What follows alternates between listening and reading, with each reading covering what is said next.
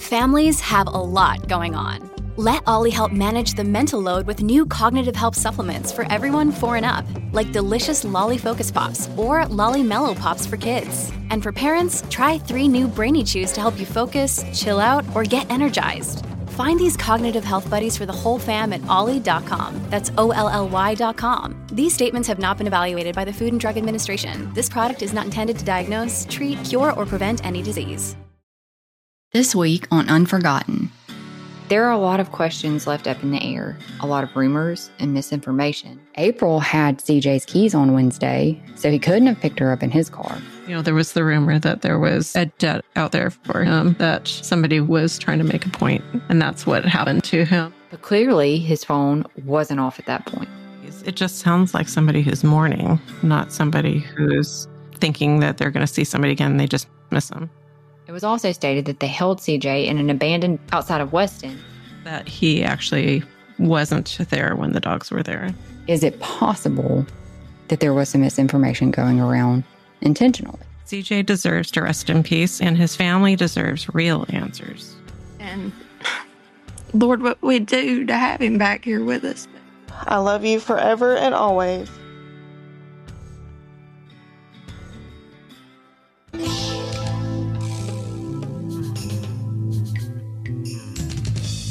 Hey everyone, this is Sellers.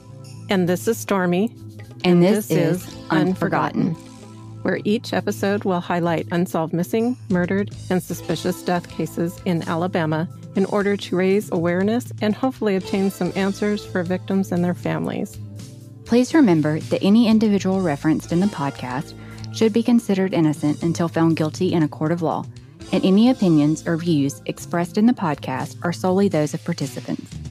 Listener discretion is advised, as some of the content discussed in the podcast may contain violence or graphic descriptions and may not be suitable for all audiences. Be sure to join our Unforgotten Patreon channel today to gain exclusive benefits, including early access to ad-free episodes and bonus content. By subscribing, you'll also be supporting the efforts of ACCA in assisting families and raising awareness for Alabama cold cases.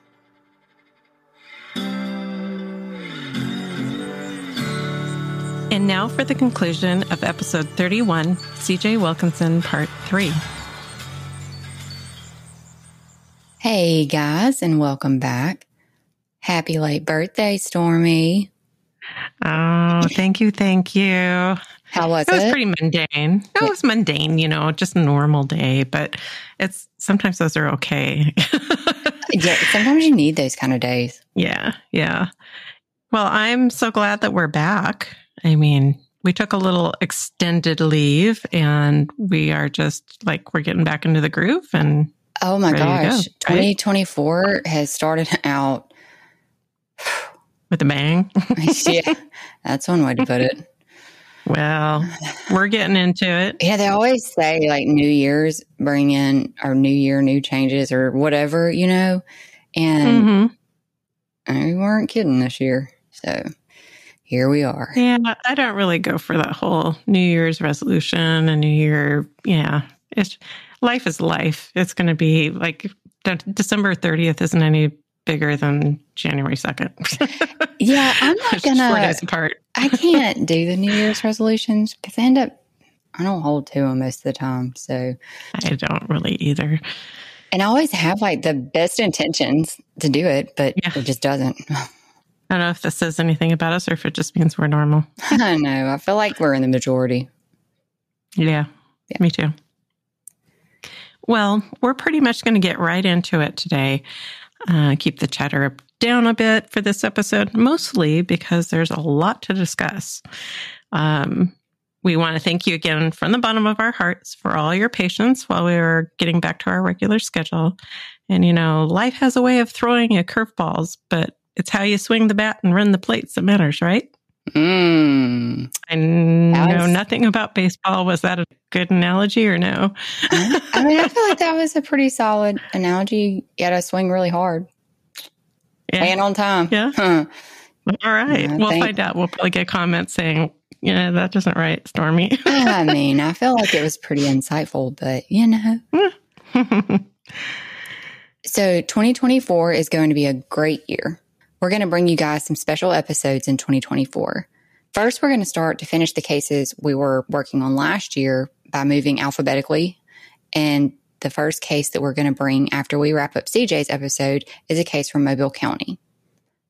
And I think we're going to try, we're not 100% set on how we're going to go through season 2, but we did decide on something new that occasionally we're going to start covering Jane or John Doe case, which personally I've had an interest in Doe cases for a really long time. And occasionally we do get information on them.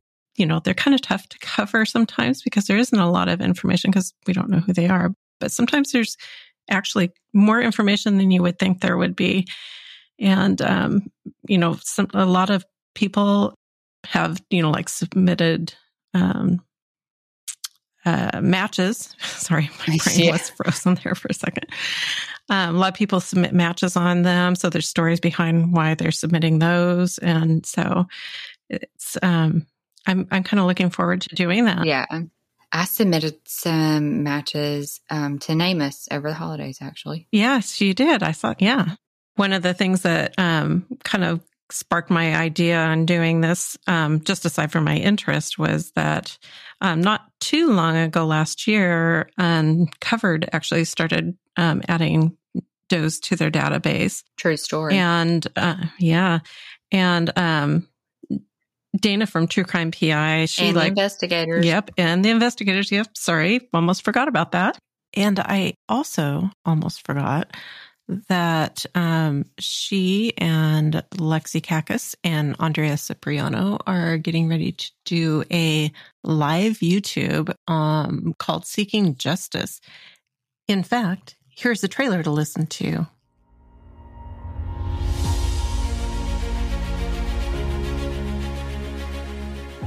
In 2009, in Cleveland, Ohio, Don Pasella was hired by federal and state prosecutors to serve as office manager for a multi-jurisdictional mortgage fraud task force. This was Dawn's dream job. As a fierce advocate for justice, she wanted to be a part of something bigger and make a difference in the world.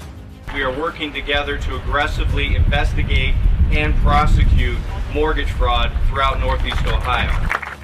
Dawn's dream job quickly turned into a nightmare. She realized that things weren't as they seemed. Evidence was missing, the chain of custody was broken, and her signature was falsified. Ultimately, Dawn was forced to wear a wire to spy on defendant Tony Viola. When she refused, she was threatened by her bosses. Dawn wanted to do what was right and to expose all the corruption that was going on inside the Mortgage Task Force unit. I started looking into this story nearly a year ago, and it is quite frankly too big for me to cover alone. After Dawn did not appear in court to testify to the misconduct, she was found dead in her apartment under suspicious circumstances, but her death was never properly investigated. So Judge Gall put on the record that Dawn was found dead in her apartment by her family. And I couldn't believe it. I couldn't even believe it. I still can't believe it. We went with a box of evidence to the Parma Police Department. They told us that it was too big for them, it was too political, and it was above their pay grade. They promised to turn it over to BCI. But they never did. The Parma Police Department closed the case after ruling her death a simple alcohol overdose. We think there's more to this story. Justice should be offered to everyone equally, no matter what they look like or who they are. It's never too late to uncover the truth. I'm Lexi Kakis. I'm Andrea Cipriano. I'm Dana Pohl. And this is Seeking Justice. Seeking Justice premieres on February 28th, so don't forget to check that out. It's going to be great. And so Dana also has an interest in researching Doe cases. So we're doing a little conspiring with her to hopefully do an episode. Yeah. Yeah, and I think that'd be great. I love Dana anyway. She's such an awesome. Neat gal. Yeah, she's great. Yes. So it's been a few weeks since CJ's family and friends joined us in parts 1 and 2 of episode 31. 31 episodes, that's a lot. Yeah. And I think a lot of them had 3 parts too. Mm-hmm. So yeah, so it says episode 31, but I think we've got 40, closer to 50 probably. Yeah. Here's a short recap of what we've learned so far regarding the disappearance and death of CJ Wilkinson on July 29th, 2020.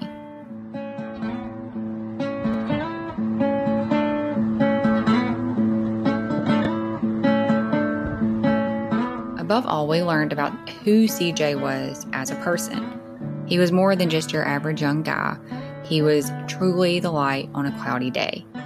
He was intelligent, and he was a musician, an artist, an athlete, a construction worker, an iron worker, a video game and computer nerd / enthusiast. Mm-hmm. I don't take offense to nerd because I call myself that, but some people I guess maybe wouldn't be. So we mean nothing mean about that. It's endearing. It is endearing. I have family members who I would put in that category. I regularly have people say, "What's up, nerd?" And I'm like, "Oh, just reading again." So, nope, I fitted, so it doesn't bother me. Yeah. Your words don't bother me. Mm-hmm. And he was simply the best friend, brother, son, and cousin that you could ask for.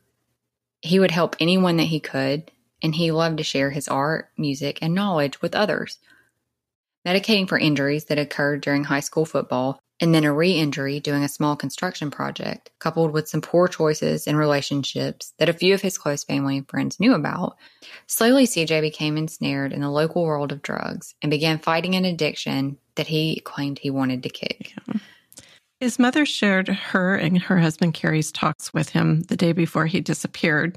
His emotional admission regarding his meth habit and being upset about his recent girlfriend not being so much truthful with him, according to what he was hearing that day.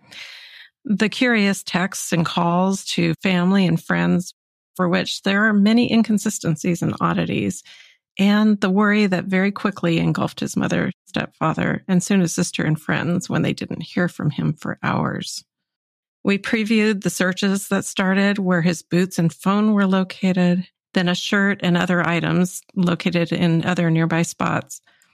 There were false leads and a full-blown search with drones and search dogs. Even a scam artist tried to convince April that they were holding CJ for money. And finally, after 10 weeks, a landowner made the devastating discovery on the property he was on. CJ was located near a hunting and shooting house 4 miles from home. As we conclude, we're going to do something a little bit different and have an unscripted discussion about CJ's case. There are a lot of questions left up in the air, a lot of rumors and misinformation, as well as concerns about how the case has been managed over the years.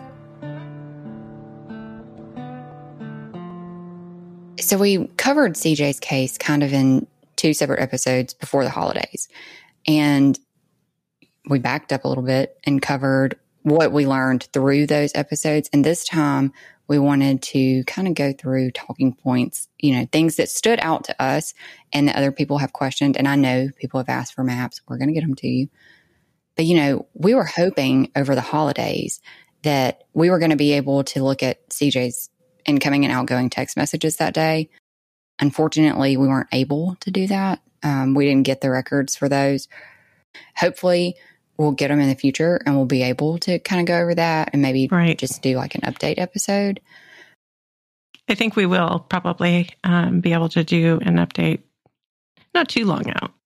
Yeah, I think so. I mean, I think things are, in the process maybe, but it's just getting everybody kind of on the same timeline. So sometimes it's just a little bit slower than when you need it by. Right. Like one of the things we had previously mentioned that CJ had been hanging out with a young lady named Tiffany, and that the day before he was last seen, CJ had talked to his mom about being upset over plans that he and Tiffany had that were canceled. And we don't really know the specific reasons for those, But whatever they were, they didn't exactly make sense to CJ. But during that search for CJ, Tiffany denied seeing him. April said that she claimed she didn't see him on the day that he disappeared. Yeah. But I'm not sure that's accurate because we were able to look at messages from a conversation between Rhonda, CJ's aunt, and Tiffany that occurred after CJ's disappearance. And it was very close in proximity. So CJ was last seen on Wednesday, July 29th. And it looks like there's not a date on the screenshots that we received, but it does say Sunday. And if he went one way or the other, it wouldn't work really in the conversation. So it pretty much has to be. Right. It has to be the Sunday after he was last seen. Right. And in those conversations, Rhonda's asking different questions. She's asking Tiffany whether CJ's with her. This is at like 6:00 on Sunday night. So we assume this is August 2nd. And through our conversations with April, she had checked with Rhonda to make sure, the date. And that's when Rhonda believes it happened too, because this is right around the time they're getting ready to file the official report. So this conversation is happening on what we believe is August 2nd. That's a Sunday in 2020. And then, CJ was last seen the Wednesday before that on the 29th. So right. Rhonda had messaged Tiffany asking if CJ was with her. Tiffany responds back an hour and a half or so later saying, no, he's not with me or whatever. And so Rhonda asked her what day she and CJ were hanging out and if she could give Rhonda a description of the house that CJ had taken Tiffany to. And Tiffany's reply was, Wednesday, 5 days ago was the last time I've seen him, and he dropped me off at my friend Tyler's mom's house to get the car from Tyler. Now, I don't know who Tyler is. I have an idea of who I think it is. Same. Yeah. But I'm not 100% sure. So Tiffany tells Rhonda later, like she's continuing the conversation, like answering the questions Rhonda's sending her. And she tells Rhonda, CJ picked her up in his car around 12:30, so a little after lunch, and dropped her off in Hamilton. And that he seemed fine because Rhonda had asked her, did CJ seem depressed? Did things seem okay? And Tiffany said, he seemed fine to her. She felt like he was excited to see her because it was the first time they'd seen each other in a few months due to her having moved away. Tiffany further elaborated and said, he told me he was going home when he dropped me off at my car and texted me a little later, I'm guessing after he came home, and said, Mom found a bag in my pants pockets. And I asked him what was said, and he said that he needed to straighten up and get his stuff together, and that was the last I heard from him. We had a great day. He knows I'm here for him. I don't understand why he didn't talk to me and let me know something was bothering him. So if you count Wednesday, 5 days is accurate to Sunday, right? You got Wednesday, Thursday, Friday, Saturday, Sunday. So that would be 5 days. But the conversation that Tiffany is describing occurring with April happened on Tuesday. Right. And I feel like Tiffany was pretty specific about the day that she last saw him. I mean, she said Wednesday. Yeah, it's like she was sure it was Wednesday, the way it was said. And if she wasn't counting Wednesday, then when she counted back 5 days, she would have landed on Tuesday. Mm-hmm. So to me, it seems like she feels pretty confident in her response of when she last saw him, which is interesting because Wednesday is the day that he was last seen. Right. April had CJ's keys on Wednesday, so he couldn't have picked her up in his car. And then this is what really kind of stood out for me, is that her verb tenses they're not consistent. She says, I'm always here for him. I don't understand why he didn't talk to me. So she's saying, in the present tense, like she's always here for CJ. She's a good friend. He can talk to her, all of these things. But then she says, I don't understand why he didn't talk to me. And so the more accurate phrasing, considering CJ was just a missing person and the hope was that he was still going to be found alive, was, I don't understand why he wouldn't talk to me. Right. Because presumably he still could. Yep. if something was bothering him or he was having a hard time and she's always there for him, he could still come talk to her if something was going on in his life. But yet now she's changed it to make it seem like he can't talk to her anymore. Yeah, like she knows something that says, no, he's never going to talk to me. Yeah. Again. And it seems kind of like an abrupt ending to a conversation that was pretty serious. Yeah. And over the course of the holidays and over our break, I wrapped up a witness statement analysis course. I'm really excited to be able to actually use what I learned in that. I know. Because I ended up with a certification. I'm super excited. I'm kind of anxious to do that at some point. Oh, it's really good because it points out things that you really wouldn't think about just in the general reading of things, I guess. It kind of makes things stand out to you a little bit more.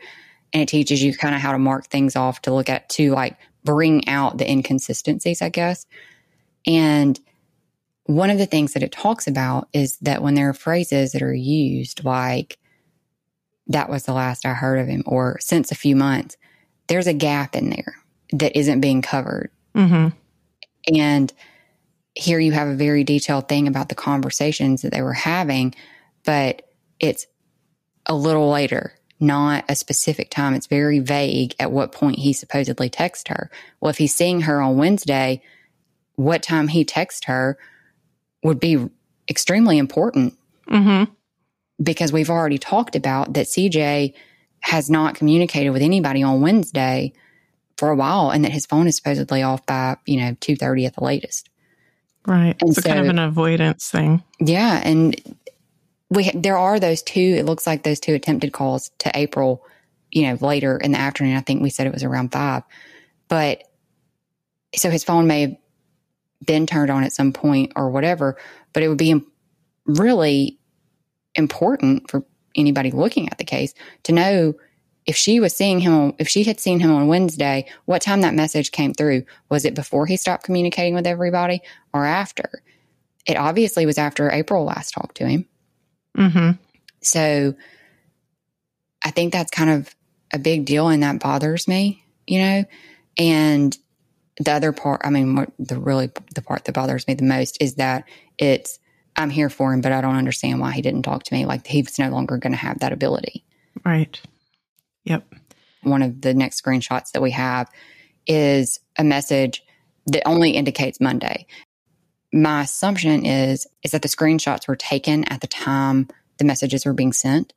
And that's why there's not actually a date stamp on it. Right. It'll say Monday or today. Yeah. Right. But if it gets longer than a week, then it starts actually putting the date stamp on there. So presumably this is the following Monday, because Rhonda comments in it that the police are now investigating this. And we know that the missing person report was filed on the 3rd. So, in that message, Tiffany's responding to one of Rhonda's messages asking whether she knew certain people that were rumored to maybe have information. And one of them was a girl named Brittany. And Tiffany's response to whether or not she knew Brittany, and then there was another lady, but we're not going to use her name just because we're not really sure of the relevance. Right. Right. Tiffany's response was, IDK, but I do know Brittany. We used to be close, and IDK if she knows CJ or not. CJ was trying to get some stuff one time, and I told him to ASL Brittany, and he said that's who he was trying to get some from. So CJ knows her, or whoever he was with did. And a few hours later, Tiffany sent another message. I miss CJ more and more every day. I'd do anything to see his smile and hear his laugh again. He always made me feel better when I was upset. And I'm telling you, that one gets me. Yes, me too. And going back to words matter, she says CJ knows her, or whoever he was with did. Not whoever he was with does, or who he is with does. None of that. She's talking in past tense about him supposedly trying to get stuff from Brittany, but she's saying presently CJ knows her as opposed to CJ knew her. And it's like whoever he was with did. And it makes me think she knew who he was with. But those verb tenses don't match up, and they should. Right. And, it's not that far out from the last message even. No. And she already is missing him like he's been gone for an eternity. Yeah, it's like a couple of hours. And you assume he's going to be, again, ultimately found alive and safe. That's the hope, you know? Right. And at that point, you're missing somebody. You want to see him again. You should be talking about current time period. He always makes me feel better when I'm upset. Like, you're upset. You're saying you miss him. You're clearly, I miss CJ more and more every day, is a feeling that's upset. And so now I was upset. Are you not upset anymore? Yeah. I mean, maybe it's overthinking it in some things, but you have to look for these inconsistencies there to follow up on those and be like, okay, well, you know, there's still the possibility that he can make you feel better. Yeah. And that whole phrase, it just sounds like somebody who's mourning, not somebody who's, you know, thinking that they're going to see somebody again and they just miss them. It makes me wonder, why does it feel like Tiffany knew CJ would not be found alive? In that time period, everybody's worried, obviously. And we know now that he wasn't found alive. But you would think that you're still hopeful at that point that there are things going on and maybe he's just with a friend somewhere, you know, sobering up, kind of taking some space and time to himself, whatever the case may be, and not that you're not ever going to see him again. Even his sister, Mariah, she said that exact thing, you know, that they really were holding out hope that he was just off hiding somewhere for a while and getting his stuff together, so to say. And that was kind of one of the rumors. You know, some of his friends said they heard that he was with friends, you know, trying to get sober. And it would kind of make sense if he was kind of not wanting people to know what was going on, because he did have this big aversion to drug use. You know, he helped his friends get sober that had kind of gotten into the drug scene. And he had said he wasn't going to be that way because of his dad.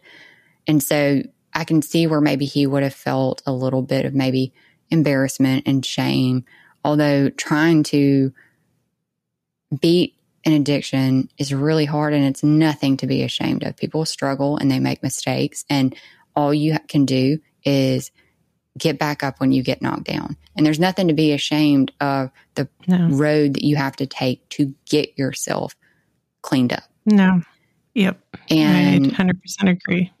So it would make sense to me, I guess, if he was kind of hiding out to do this on his own. Right. Another thing to note is the tip we previously mentioned from a woman that we'll refer to as LS.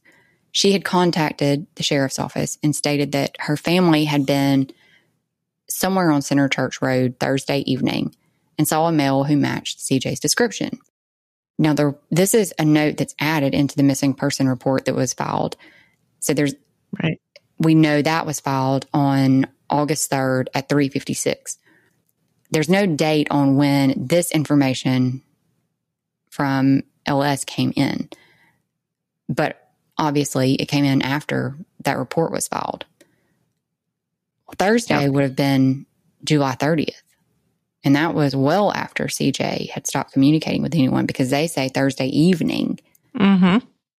April said, I know, you know, tips come in, people think they see stuff and it's not actually, kind of like the person at the gas station who thought somebody came in that was CJ, and then they go back and they look at the surveillance and it's not. Right. But CJ was ultimately found off Center Church Road. Yeah. And it kind of makes you wonder if, you know, she could have just got the day wrong. You know, it could have been Wednesday instead of Thursday for whatever reason. Maybe they were doing the same kind of activities both days and she thought it was Thursday, not Wednesday. What's kind of interesting to me about this is that at the time, Tiffany actually lived with a guy named Zach. That's what we've been told, is that she lived with a guy named Zach. Now, Zach isn't her boyfriend, just a guy that's living in the same house. But our understanding is that Zach actually is related to Kevin Bryant, who was one of the investigators or deputies that initially began working on CJ's case.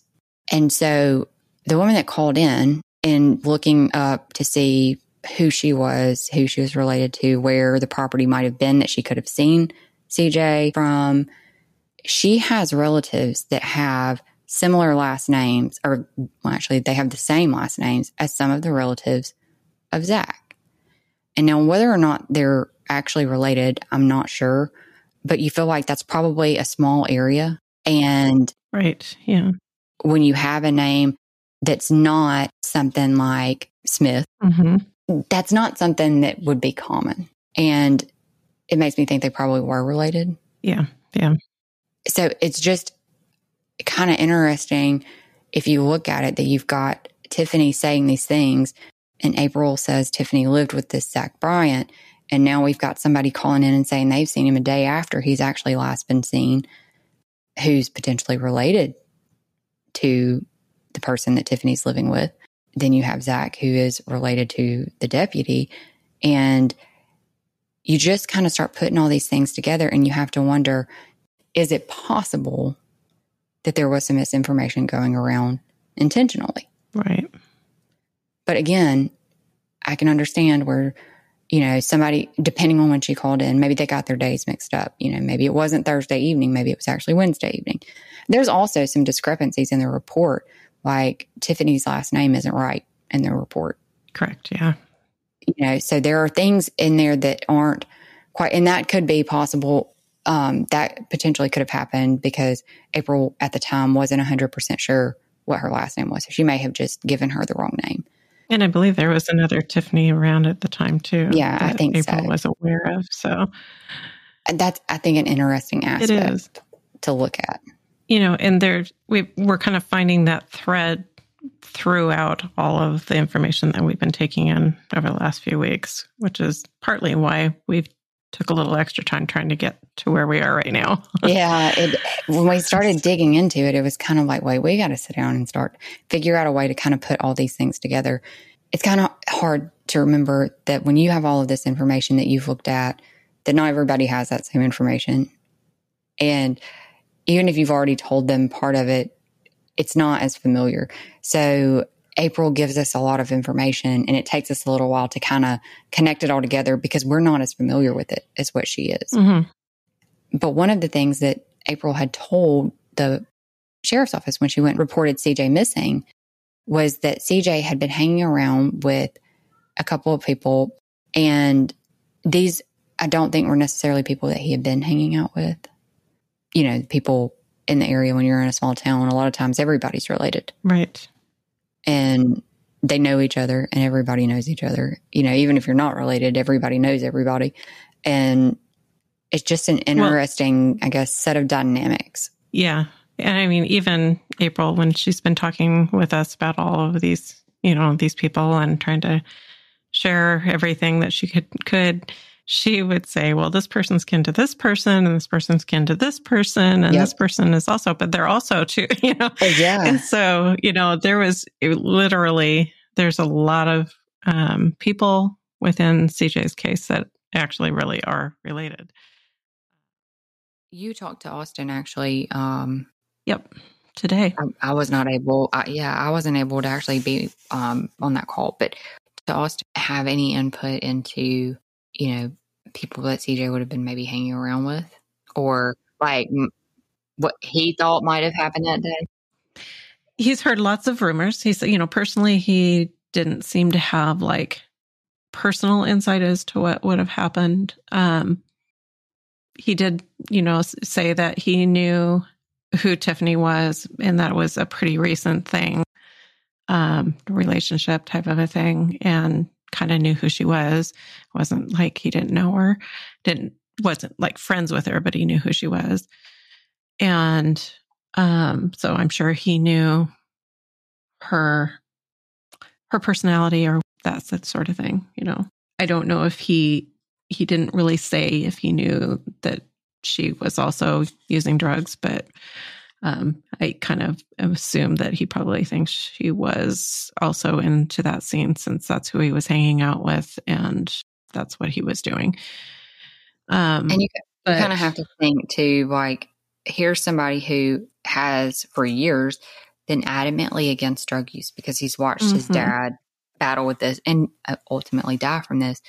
So yes, he had started using, pain medication due to the injury to his back, but it is like kind of a gateway thing. And that was the one thing he said was, that he couldn't afford the narcotics and weed, so he had swapped meth. Meth is cheaper, right? But somebody that he was hanging out with had to suggest that.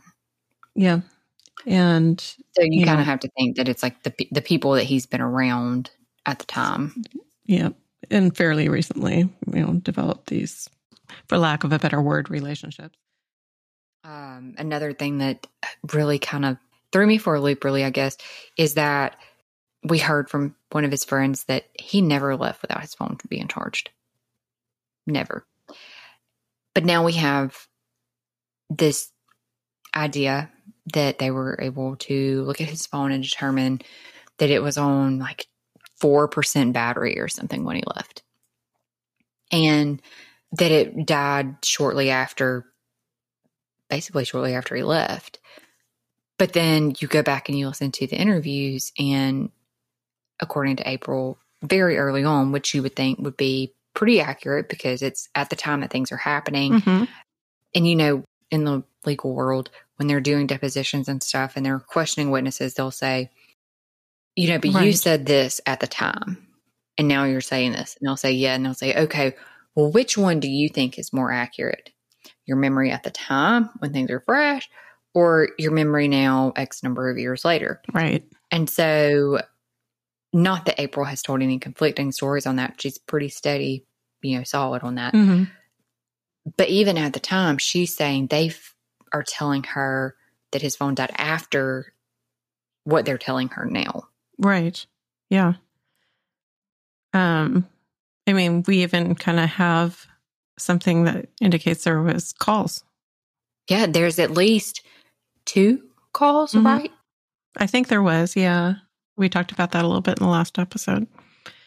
Initially, they believe CJ's phone was off around 2:22. Mm-hmm. That's a very specific number, Yeah. too, by the way. Not around 2:30, 2:22. That's very specific. It is very, kind of weird. But now they're saying, oh, we think it was around 2. And I get it. It's not that big of a difference. In this window, though, it is a big difference. That's 20 minutes. And your phone can die fast when it has, applications and things that are running down your battery. I know that my phone has been, especially on 4%, it's like 4% and somehow it's supercharged drains. Yeah. It like drains faster. It doesn't take much to get that going on. And people are calling him. Maybe not at 2:22, but we know looking at it, they've told her this, that his phone's off by 2:22 at the latest. But then we see on it that there's a call from his phone at 5:45, 2 calls to his mom. They never connect. Right. It doesn't look like. But clearly his phone wasn't off at that point. And his friend Austin, says that he received a text around a little after 2:30. So obviously there's some discrepancy there. And Austin's the one that worked with April. Yes. Mm-hmm. And said WYAB, right? Yeah. And he didn't think it was CJ. Yeah. He said at first it didn't kind of connect with him because, he was at work, and the only thing that really bothered him was like, well, CJ knows where I am. Why is he texting me? Where am I? Type of a thing. But he kind of ignored it. But then later he got to thinking about it more, and then he realized that CJ was like not answering messages. Then he started realizing that isn't something that CJ would have normally done just out of the blue. And in fact, he hadn't really been talking with him as much over the last month or so. And so for him to out of the blue just to text him, that was odd. What he thought. Did Austin say anything about, as far as the conversation when he says he doesn't think it was CJ? Well, yeah, he seemed to think when he was talking to me that he wouldn't have even asked the question because, he knows he's at work and we wouldn't be asking where he was. And the fact that, he hadn't been talking to him, that he actually had spoken to him a little bit the Friday before, It was not like a long conversation, I don't think, but he did kind of fill in Austin, what was going on with him. And so, he kind of knew that things were a little bit off, but other than that, he hadn't really talked to him that much. So it just was way out of the blue. So it really wasn't necessarily the content of the message. It was just kind of the timing of it, I guess. Yeah, more or less. Yeah. Rob said that he didn't think that it had been a very long thing because he had seen CJ and had just, within the last couple months and had just kind of started noticing some changes. Right. And that was the same thing Austin said. Austin and CJ had been friends since they were tiny kids, like 6 or 7 years old. And, even up until adulthood, but just not real recently in the last couple of months or so, that he had started to kind of back away, I guess, from probably everyone because, one, what he was doing and probably was ashamed of it. But, we do know for a fact that Rob said the same thing. So, yeah. And, in relationship to the idea that he couldn't afford to keep continuing to try to get the prescription medications, there was the rumor that there was a debt out there for him, that somebody was trying to make a point, and that's what happened to him. And so far, I think everybody we've talked to has heard that rumor. So we got an email, and this may not be like the exact right time to talk about it, but it might have some relevance to the drug use that we were talking about, that said, and I'm just going to read the email as we got it in. Everybody knows that Charles, and a black male called Freddie were all in contact with CJ one way or the other the day he disappeared. There was a rumor of a gun used either that day or later, or possibly both, but I don't believe anyone knows that it was sold. The guy who bought it had no idea it was possibly connected to a crime, and I don't believe he knows even now. It was a small caliber pistol, possibly 25 millimeter, with an ivory grip that was missing a clip. It was traded for dope from what I was told to a man named from Hamilton. Stokes was upset that he got cheated on the deal since it was no good without a clip, so I was told he threw the gun into the woods somewhere out on Alabama Highway 17, going out towards Hamilton. If that's true and he's questioned, then it will lead back to the crime. The information came from she actually took Charles to speak with the investigators on CJ's case, but according to what she stated, Ross misled them on the whole ordeal. The father of her children, Chris, dropped Ross off that day and reportedly was forced by to help in moving CJ from the area. It was also stated that they held CJ in an abandoned building outside of Weston, near property in connection with Stokes at the time. I was told by and also of Winfield, that was responsible for CJ's death. Some of those names we've heard before, and obviously we censored them because it's hearsay at this point, and we don't want anybody accusing us of, disparaging their name. But there's a couple of those names that have repeatedly come up. Some of them were newish, I guess. Right. Yeah. But for the most part, the people allegedly involved have come up a couple of times. Yes. And so I don't understand really, because one of them, right, is the one that was supposed to be brought in and questioned. And then when April asked about it, they acted like they didn't really know what she was talking about. Right, right. What's so interesting about this is that there are threads in here. I mean, like I said, almost all the rumors that we've heard all have some similarities, I guess. The same thing that Austin was relaying to me about the rumors, that they all kind of were related to, but that he was kind of in kind of the background background orchestrator of what was going on, but that basically it was either over a girl, Tiffany possibly, or over many. And what wasn't shared with me was that was over a gun. So, there's 3 things, but they all end up with the same story. It's just the reason is a little bit different. Right. Well, I guess it kind of goes to also that email hits on one of the topics that we've talked with April and Mariah about too, about if CJ had been where he was found the entire time, the search dogs should have found him. The thermal drones should have found him. The aerial flyovers should have found him, because at the time, it's all grown up now, but at the time they had been clear cutting over there. You can go back on the Google Earth timeline and you can see where it's all cleared out. So it's not as grown up. And so even if you still couldn't see very well, just with your own eyes, those thermal drones are a big deal.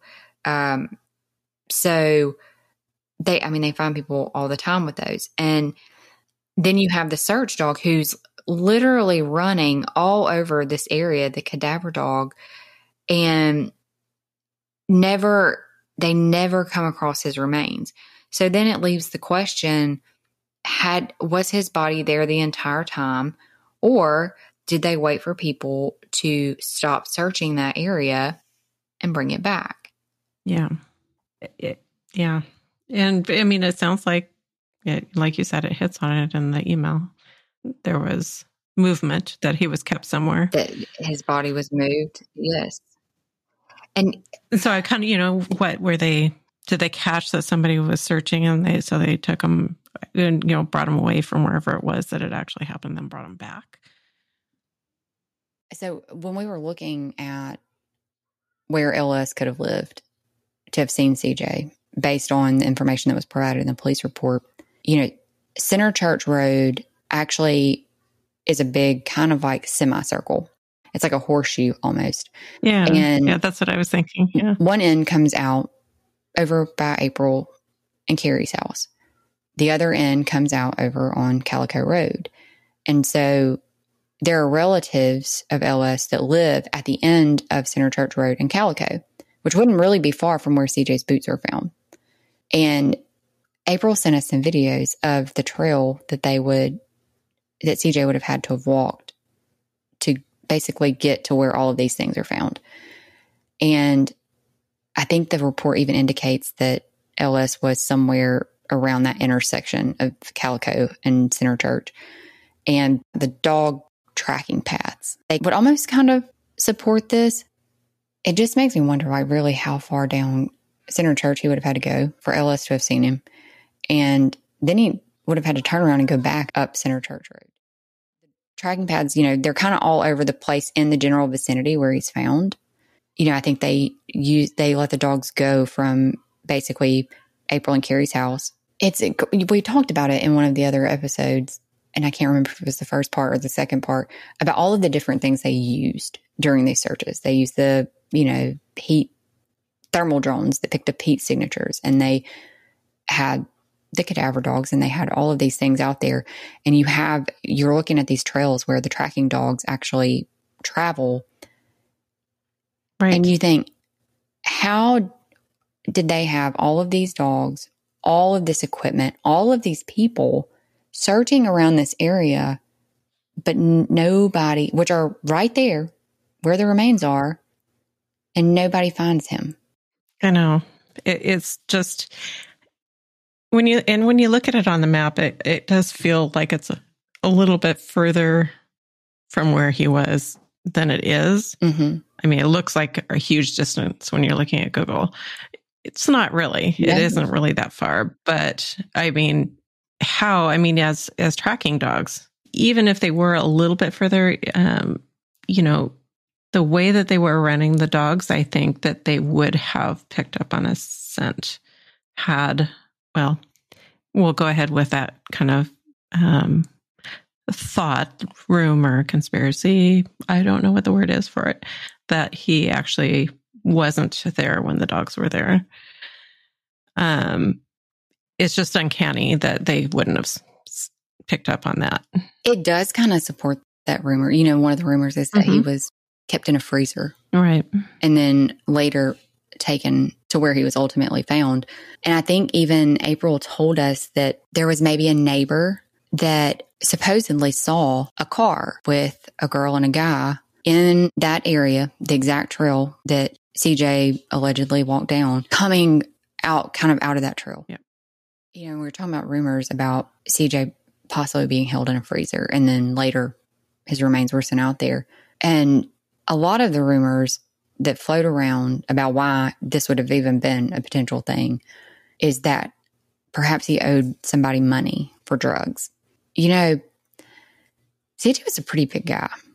So I kind of discount the freezer aspect of it. It would have been difficult, especially if it wasn't planned. But it's not the first time in that area that we've heard about people being potentially kept in freezers. Yeah. But I feel like it would have been kind of hard to get a guy the size of CJ into really any kind of freezer, unless it was like a big walk-in freezer.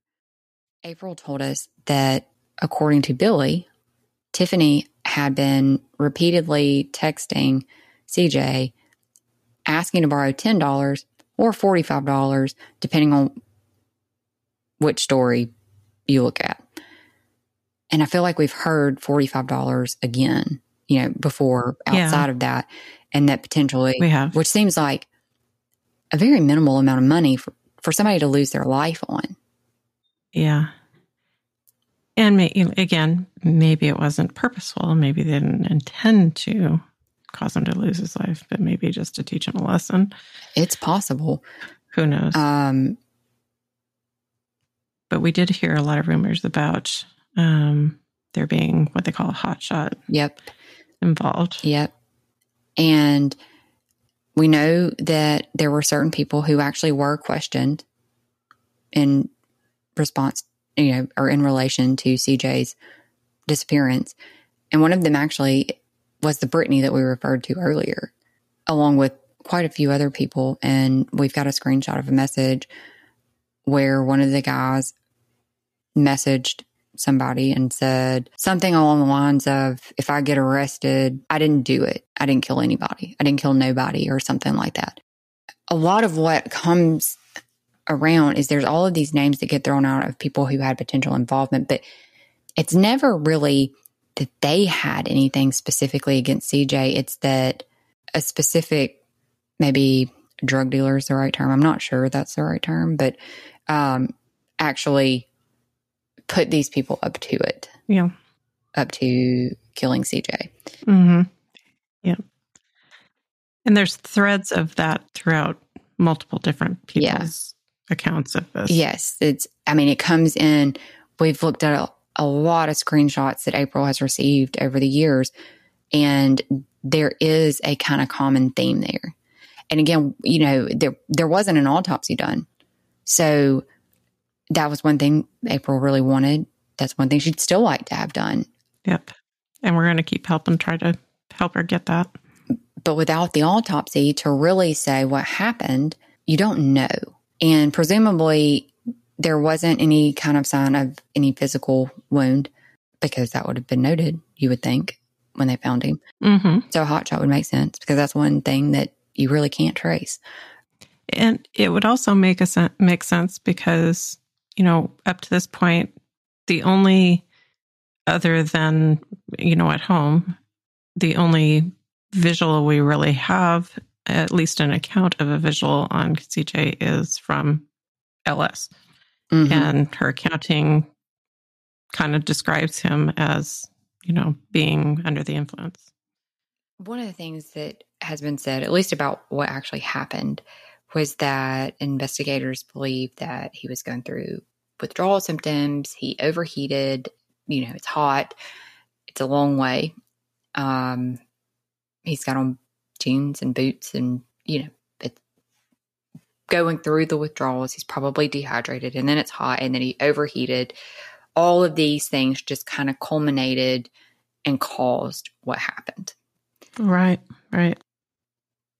But, you know, he left things at home that April said were unusual. It seemed like he was maybe in a hurry.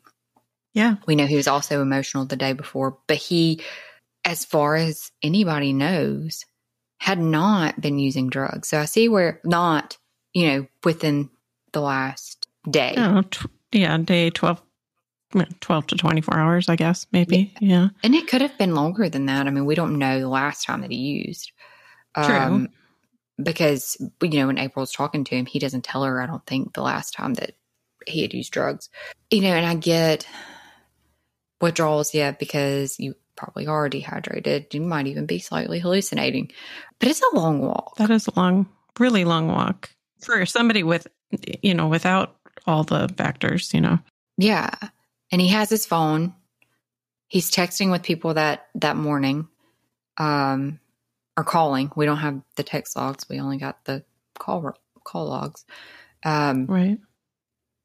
But he's at least calling with people. And through our conversations with April and Mariah, we know that he was sending Snapchats and things to people who were at work. So, he's communicating with people during the day.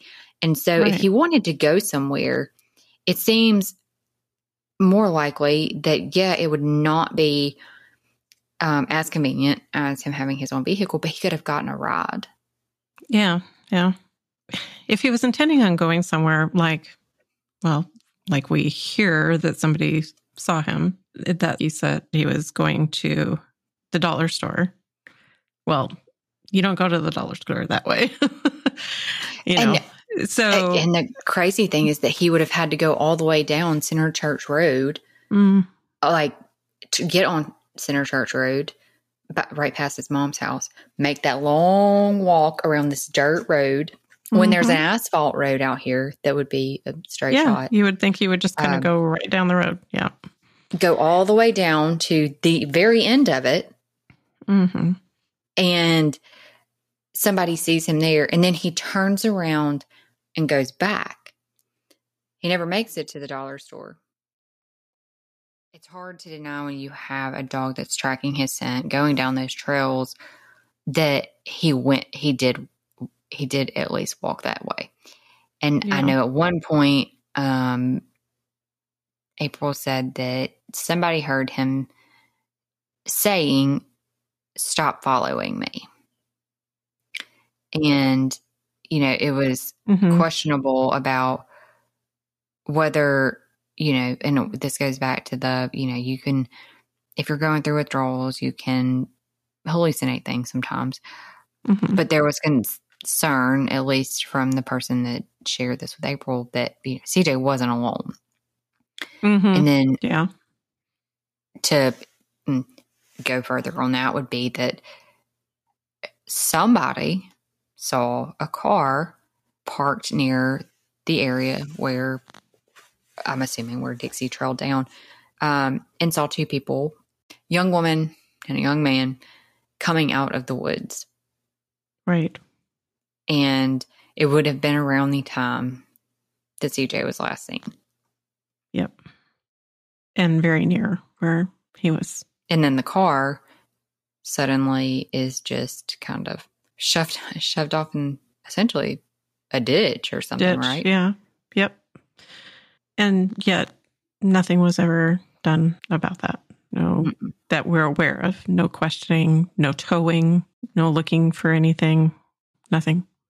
And, April and Mariah told us too that one of the biggest things is that they would like to see an autopsy done, even if it's now. Mm-hmm. And they had requested it to begin with, but they were denied that opportunity.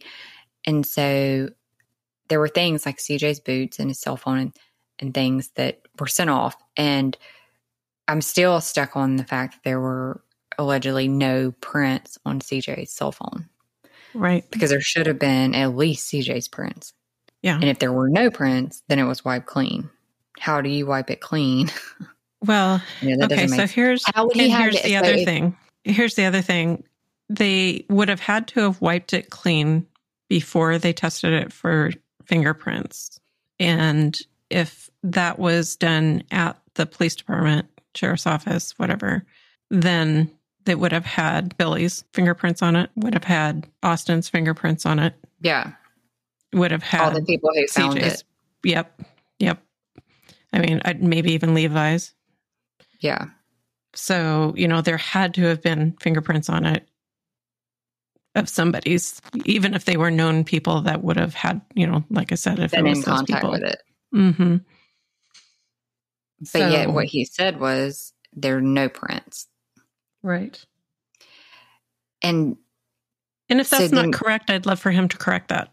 I'd love for him to tell us that that's incorrect and that what the real,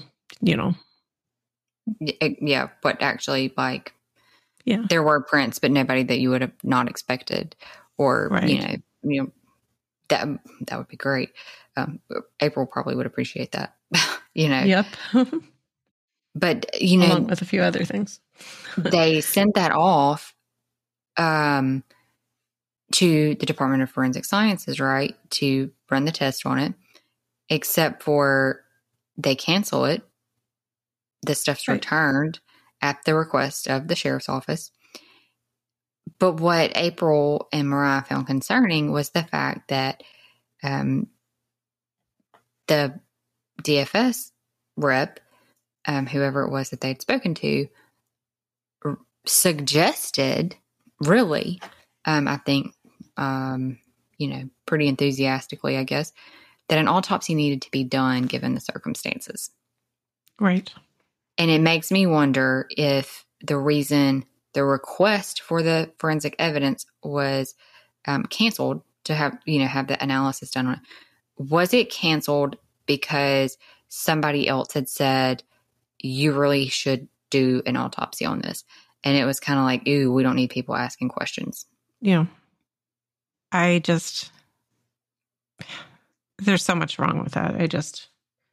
And, I guess the thing that when you're talking about canceling testing for a case and insisting that it was, an accidental death of whatever manner, but yet they were still questioning people.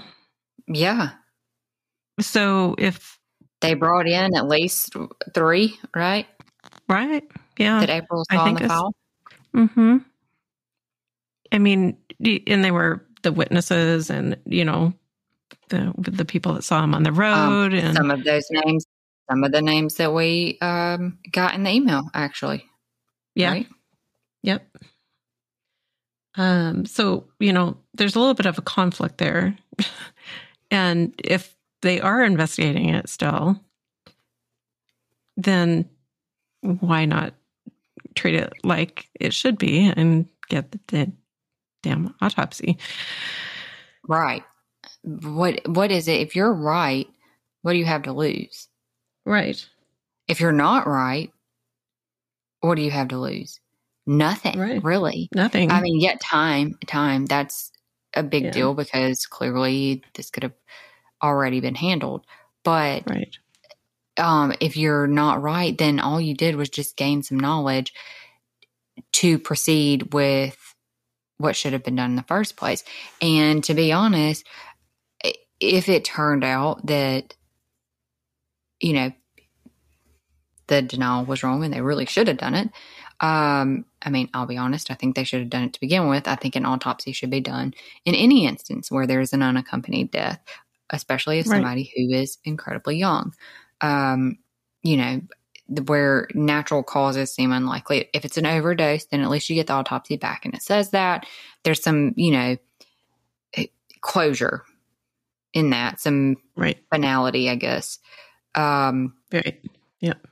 Well, and the only reason that somebody would not want, I guess there's a couple of reasons, but the main reason that you would not want to, if you thought something was going on, but you didn't want to do an autopsy and you didn't want to create more work for yourself, there's one of two things. Either they already have the answers and they're avoiding the answers, or they don't know the answers, but they know who could be involved, and there's a reason why they want to keep that information to themselves. And I guess I don't want to go any further than that, but I think you understand what I mean. It's like, one of the questions that keeps coming up, we have all the rumors, we have all the details that we know about that day. We know most of the people that we're trying to help. We know the players that we think are probably somehow involved, or people think that are involved. But, we go back to the law enforcement. And one of the things I just can't wrap my brain around, and it happens in lots of cases, is, why does it feel like they're so reluctant to help? Yeah, we talked about one potential connection at the beginning, Right. Yep. And, I'm not saying that I'm not saying that there's any corruption going on there at all. I'm not trying to say that, but there's got to be a reason somehow for their lack of interest. And the refusal to do things that the family asked. They did do, exactly. They got EquiSearch involved, and there were things that they did do, but there were also things that were kind of a big deal that they didn't do. Yeah. Yeah. And there were things that they did at the beginning when it was like the proper thing to do. You can't avoid doing that at the beginning of a missing person case, kind of. Then you go back and you look at these messages, like from the people that were actually out there at the search, and they're talking about that there were things that were essentially ran over, like belongings of CJ's. Like it was a mess, the area that they were searching. It wasn't like a grid search or something, to keep it kind of organized so that personal belongings of CJ's and other pieces of evidence or, items to lead them on a trail didn't get lost or overlooked, but it wasn't treated that way. It wasn't handled that way. And sometimes it happens when you're in a smaller county that doesn't have a lot of experience in dealing with these kind of things, but still it just almost seems like it wasn't very organized. Yeah. And that's just a presumption because we weren't there. And why? Then you look and you see a literal document from the Department of Forensic Sciences where they say they're returning evidence at the request, without testing, at the request of the investigator. Now, you have somebody who you've been searching for 10 weeks, and you have no idea truthfully what happened because supposedly nobody was out there to see what happened. You assume they got lost on this trail, and that may be right. But you don't know that's right. You didn't do an autopsy to confirm there was no other potential causes. You've got people who are giving you different dates for when he was seen. You've got people, like we just talked about, that have statements that are not really complete. Right. Yep. And then you have evidence. You have his boots. You have his phone. You have all of these things that could potentially help lead you in the right direction. But yet you ask them not to run the test on it and just send it back. And that's odd to me because, we might have talked about this already, but what purpose does that serve? If the family has questions, and ultimately that's who you work for, even though you might not think about it that way, it is. Mm-hmm. But why not give them the peace of mind? Why not do this? Because what if you're wrong? What if you're wrong in your assumption about what happened and you're turning this family down because you just want them to believe what you're saying, like you believe what you're saying, and you're wrong? Right. And what irritates me the most about all of this when we see things like this come up is that mistakes happen. I get it. Everybody's human. They're not perfect. Investigators are the same way. You can't expect them to be perfect. Things get overlooked. Things get forgotten. Things get lost. Things happen. But with these cases where you're looking at all of these unsolved cases, CJ's included, but even if you set it aside, when you have cases, especially the ones where it was a homicide, somebody is responsible for that. Yeah. And they are walking around out there free as a bird. That's exactly right. With every opportunity to do it again. Yep. And the longer they get away with it, the more likely it becomes they will do it again. And when you aren't confirming that your hypothesis essentially is right, then how do you know that you're not letting somebody responsible for people like CJ's death walk free to have the opportunity to do it again? So all it would do is maybe it would take a little bit more of your time. Maybe that's an inconvenience. But doesn't the certainty mean more in this case when you have lives that are at stake? And ultimately, you know, there's finding the person and there's finding who caused harm to that person. And really that and serving the family those are the three things. You know, there's only three things. You know, it's like you only had 3 jobs. You know? Right. And even if you couldn't complete a job, you put all your effort into that job because that's what you're there for. Mm-hmm. And, you know, and I can't help it.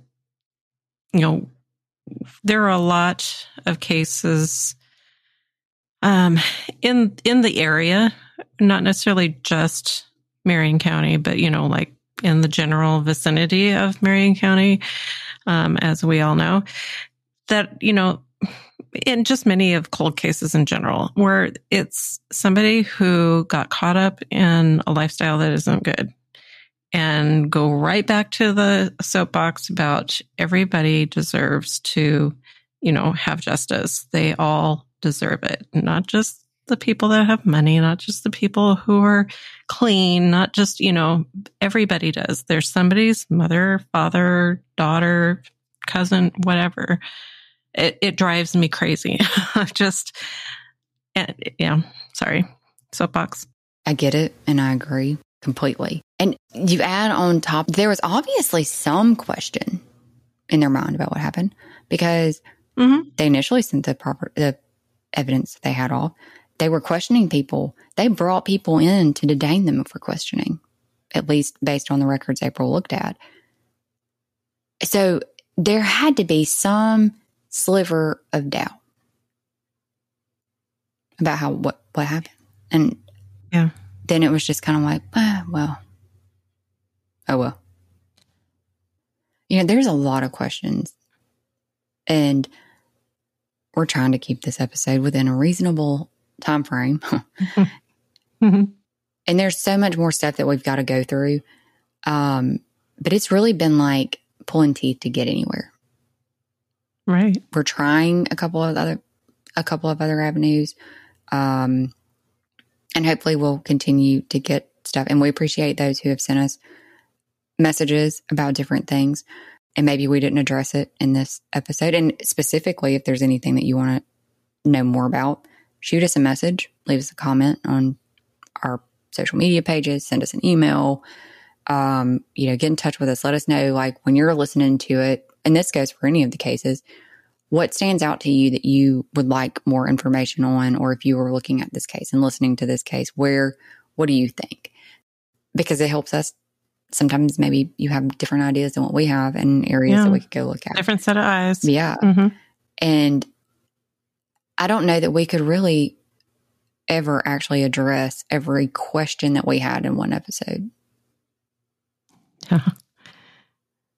You know, this is the 3rd episode, and we still, I don't think, have really, we try to be careful because you don't want to put out inaccurate information, because that's not the point. The point is to get out the accurate, correct information that might, you know, jog a memory or encourage somebody else to say, yeah, I knew that, but I never told anybody. Right.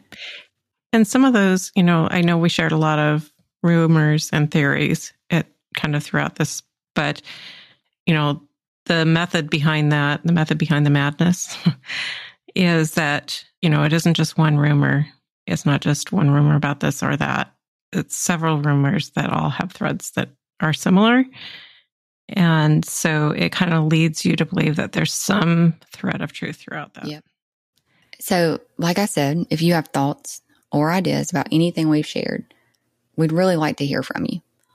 And above all, if you know anything at all about CJ's disappearance and his subsequent death, please come forward to the Marion County Sheriff's Office at 921-4733. You can also submit a tip on their website. You can also contact us via email or on our social media pages. You can also send an anonymous tip through our website. We'll get that over to the people that need it. Right. And, from us to the Marion County Sheriff's Office, we implore you to look more into CJ's case. Please grant the Chaffins their request to have CJ exhumed and have an autopsy done. This is so important for CJ's case and for the family. Even if those answers support your hypothesis, your assumption. Exactly. At least they'll know. It's final. But as long as there is a question in their mind, it is going to bother them. And I would feel the same way. Yeah. So what we'd like to do now is leave you with a few things that we thought you should hear, and even more, something that those out there keeping the full truth away from CJ's family should hear. Because through all of this, we want to circle back to CJ was a person, not a case, not a story, not just a rumor to listen to and share. He is so loved and so missed. His family and friends have so many memories, but they should also have CJ here to share those memories with and continue making those memories. Since the last episode, I spoke to CJ's friend, Austin. I think I mentioned that earlier in passing. He shared a story about CJ that was super funny. I just thought, and it's so simple, but it's one of those things that I can picture as a kid doing something with a friend and thinking, oh my gosh, it's so funny. I'm going to never forget that. When they were young, it was Valentine's Day that he was remembering this from. And after school, they got to goofing around. And somehow or another, CJ got it into his head and had a mouthful of Kool-Aid, the dry Kool-Aid. Oh, gosh, the powder. So one thing leads to another. I mean, I think just putting the Kool-Aid in his mouth probably was enough to do it. Yeah. They got to laughing, and he spit out red Kool-Aid everywhere. Oh my God. It was just like a shower. Yeah. I guess. And he said they were laughing about, they were still laughing about that as adults. That's hilarious. So yeah, I thought that was a great story. I can just picture it. Yeah.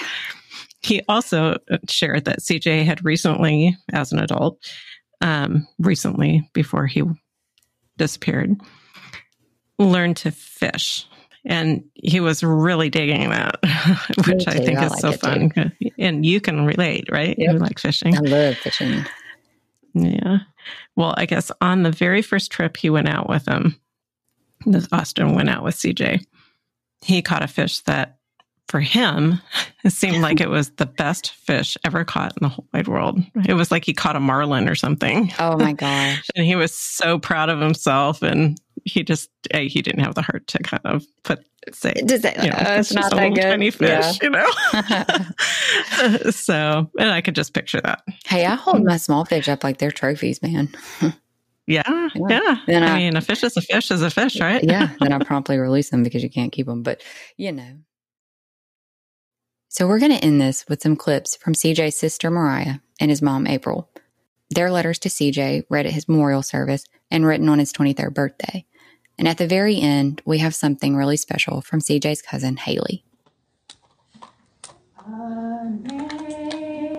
Amazing grace, how sweet the sound that saved a wretch like me.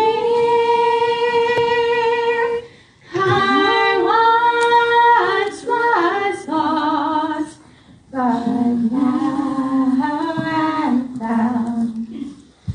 Was blind, but now I see. Hey, CJ. When you were born and Mom brought you home from the hospital, I knew that you were mine to help take care of, and I didn't mind at all. You were like my own little baby doll but with real poops and milk explosions. We always played together and got in trouble a lot as kids. I remember when we would sneak out of the house just to go jump on the trampoline in the middle of the night, and if it was raining, it was even better. Even if we fought, I wasn't about to let anyone else be mean to you. No one was allowed to mess with my brother but me. We were so close, and when I moved, we didn't get to see each other as much. But there wasn't a day that went by that I wasn't thinking of you. I would message you all the time, whether you wanted me to or not. It's like we switched roles, from you being the annoying little brother that always wanted to go wherever I went, to me annoying you, wondering what you were doing. I always said how jealous I was of your drawings and ability to play the guitar so good, but really, I was just so proud of you. I showed everyone from here to Huntsville your art and told them how awesome you were. I bragged on you every chance I got. You always wanted me to watch you play your video games, and I wasn't into them like you were, so I wouldn't watch you long. But the last night I had with you, we played video games for the rest of the evening into the night, to the point you actually had to tell me you were going to bed. It was like we were kids again. I had such a fun time with you that weekend. I will cherish that for the rest of my life. We are all gathered here with you, CJ, and only you can make this happen. You touched so many lives, and you continue to touch so many more. I hope I can become half the person you were. I'm so sorry I couldn't protect you. You deserve so much more, but I know you are in a better place than all of us. A bond between us will never be broken. Even from heaven to earth, to get through these hard days, I tell myself I am one day closer to seeing you again, CJ. I love you forever and always. Rai. Happy 23rd birthday wherever you are. We should be celebrating your birth, CJ, together. You have so much more to accomplish in your life than you can understand right now. You're gifted with such talent and natural ability to do anything you set your mind to do. You have such a big heart to help everybody in every way you could. You have always had a lot to offer anybody. I just wish you knew how much I need you. I miss you with everything in me. You are forever in my heart and soul. You mean everything to me. Please come home to me, son. I love you so much. Well, my name is Haley Wilkinson. I am CJ's first cousin. And his mom, she worked a lot, and he would just come and stay with me most of the time at our grandmother's. And we were basically inseparable because if you see me, you seen CJ. But he rarely wanted to go home because we stayed in the bedroom at my grandma's, and we'd be playing video games or guitar or playing outside, but we was always together. So the best part is I love hearing stories. Well, I do have a couple. Yeah. One of them would probably have to be I had got a motorcycle for my birthday. I was so excited about this motorcycle, and I get on it, and we've got like a little dead end street beside the house, and I'm riding up and down, and I'm like, CJ, do you want to ride? And he's like, no, not really. And I was like, just try it. He gets on the motorcycle, and he's doing good until he can't figure out how to let go of the brake because he was a little scared of the gas on it. And he burnt my brakes up on the Oh motorcycle. my gosh. The first day. Oh, that's awesome. And another one is me and my dad and CJ were outside in the front yard, and we had talked my dad into putting us a tire swing up.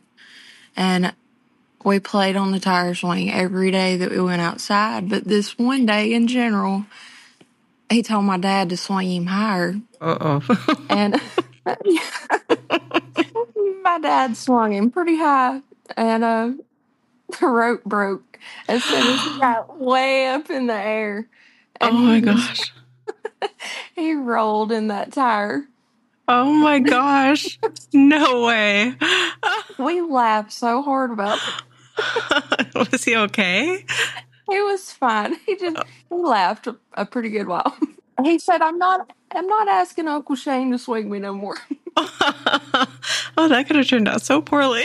I have so many memories. I get to talking about him and it makes me sad. I mean, he was basically more of a brother than he was my cousin, because that's what I called him, was my brother, because I didn't see him no different. I wanted to just kind of touch a little bit on when CJ went missing. I remember my mom, she called and she told me that nobody had heard from him, and I was like, what? Because that wasn't CJ. He loved his mama, and so much so that he would not have just not told her where he was at, or and not only that, there were so many people that somebody would have knew where he was at. He wouldn't have just come up missing. Yeah. I do remember I called repeatedly and left voicemails and text messages, and I didn't even get a answer or anything. It blew my mind, because if I called CJ, he usually would just pick right up and, hey, cuz, and it don't make sense to me. CJ had a huge impact on you musically, right? Yes, he did. He was the one that when his mind was set to do something, he was gonna do it. And when we was little, me and him would stay with my uncle a lot, and he had a friend that would come over that was very musically inclined, and CJ he was so intrigued by the guitar. And I think we was probably 7 or 8 at this time, and it didn't take him no time at all, and he mastered it. And, I tried. But I guess at that age, my mind was more on, I just want to go outside and play. But he would stay on the computer on YouTube and just watch tutorials, and anything that he wanted to learn, he learned it on his own and didn't need no help, really, because once he picked up, that was it. He just instantly knew. Wow. How did your music take off for you then? Well, I really just thought about, when we was little, after finding out that CJ was no longer be here. And I always said if I started back playing guitar, I wanted CJ to teach me, because he was just so good. But I was like, well, I guess now I owe it to him.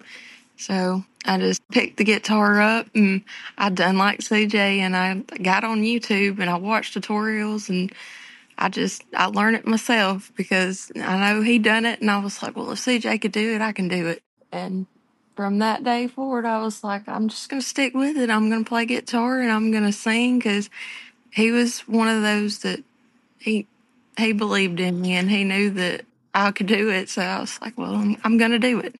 I mean, CJ's been the influence on all my music, but that one song in particular, I wrote that when I was at a really low spot in my life, because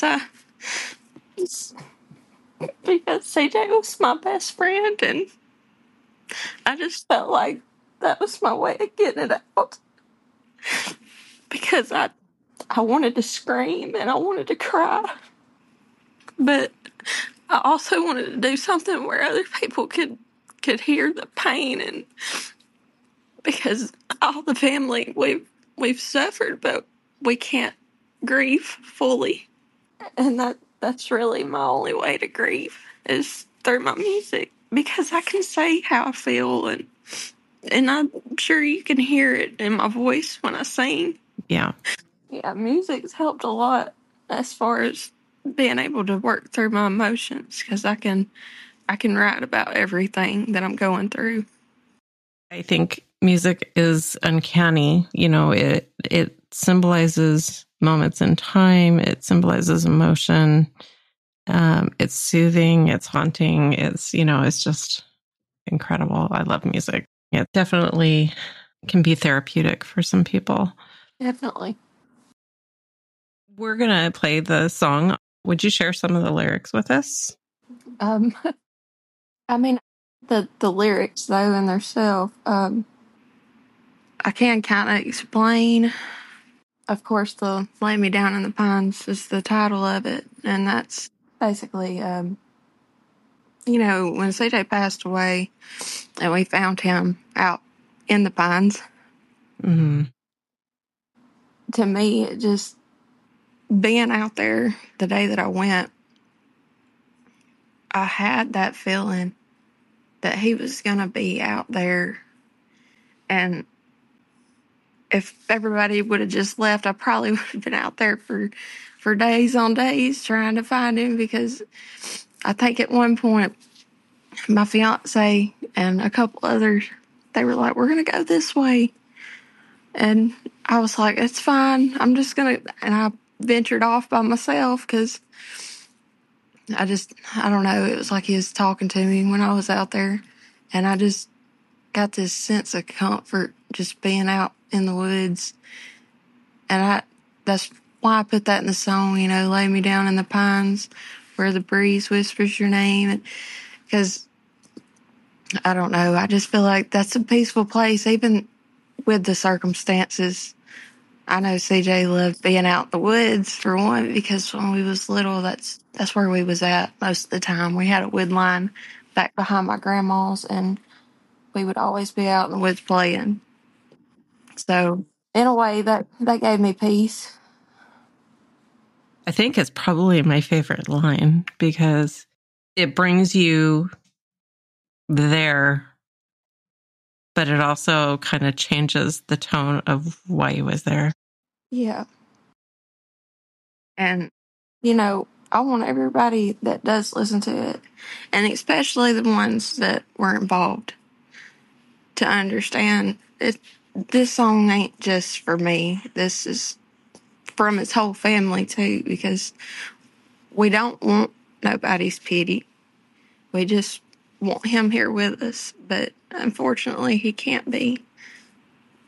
And Lord, what we'd do to have him back here with us. But if there's somebody out there that knows something, then please, just from somewhere inside you, find it to just come forward and say something so that our family can just finally grieve the way we need to.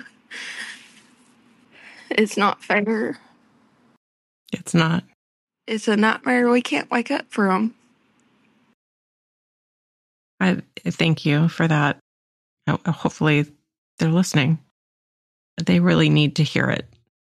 CJ was a very big-hearted person, and everyone that he loved with everything in him. He would literally give the shirt off his back. He would do without so that somebody else could have. And I've always just looked up to him, even though I'm older than him. He was kind of my hero, because anything that he wanted to do, he done it. And he caught on so fast to everything. There wasn't nothing that he couldn't do if he put his mind to it. All his family, we knew that he loved us because he showed it in every aspect. But we're all grateful to have known CJ and to have had him as a family member, because I don't think we could have asked for for a better person to call our son or cousin or brother or nephew. CJ he was great. Everything about him was great. And you was just blessed to have known him if you did. I can still hear your voice, all the rumors spreading, well, they're just noise. Can't believe this happened in our small town. You think they're friends, but they're not. They think we have, but we've not forgotten. Won't stop until we find out. Lay me down in the pine where the breeze whispers your name, where the days are filled like and nights bring me peace. I don't I just want you here with me. I struggle every day since you've gone away. It's hard to function in this messed up world. So many things I want to tell you, so much time I want to spend rewriting the way things happen to the way they should have been. Lay me down in the pines where the breeze whispers your name, where the days are filled like and nights bring me peace.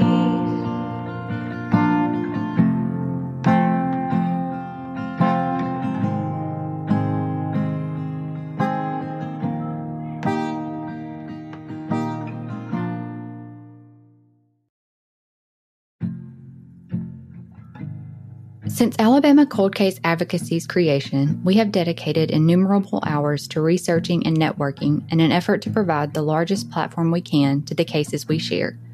We shoulder all associated expenses with Alabama Cold Case Advocacy out of our own pocket, including the subscription fees for researching and production of the Unforgotten podcast to provide a cost-free avenue for the victims' families of those cases.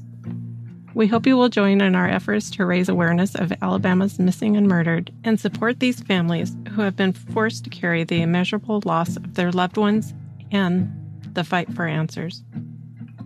If you appreciate our mission and you are inspired to make a donation, your extra support will enable the ACCA to continue our research, share the cold cases, and help those families know that they are also unforgotten. Unforgotten is an Alabama cold case advocacy podcast recorded in conjunction with Riverside FM, hosted and distributed by Spotify for podcasters, available on your favorite podcast platform. Intro music for the show was created by Principles of Uncertainty, who also mixed and mastered this episode. Content and production is by Sellers and Stormy. Artwork by Sellers. Credits for music, sound clips, special mentions, and any source referenced in our podcast can be found in each episode's description. We hope you will join us on all the major social media sites and continue to raise awareness of our Alabama cold cases. Until next time, thank you for listening, and remember, justice may be delayed, but the victims and their families remain unforgotten. Won't stop until we find out.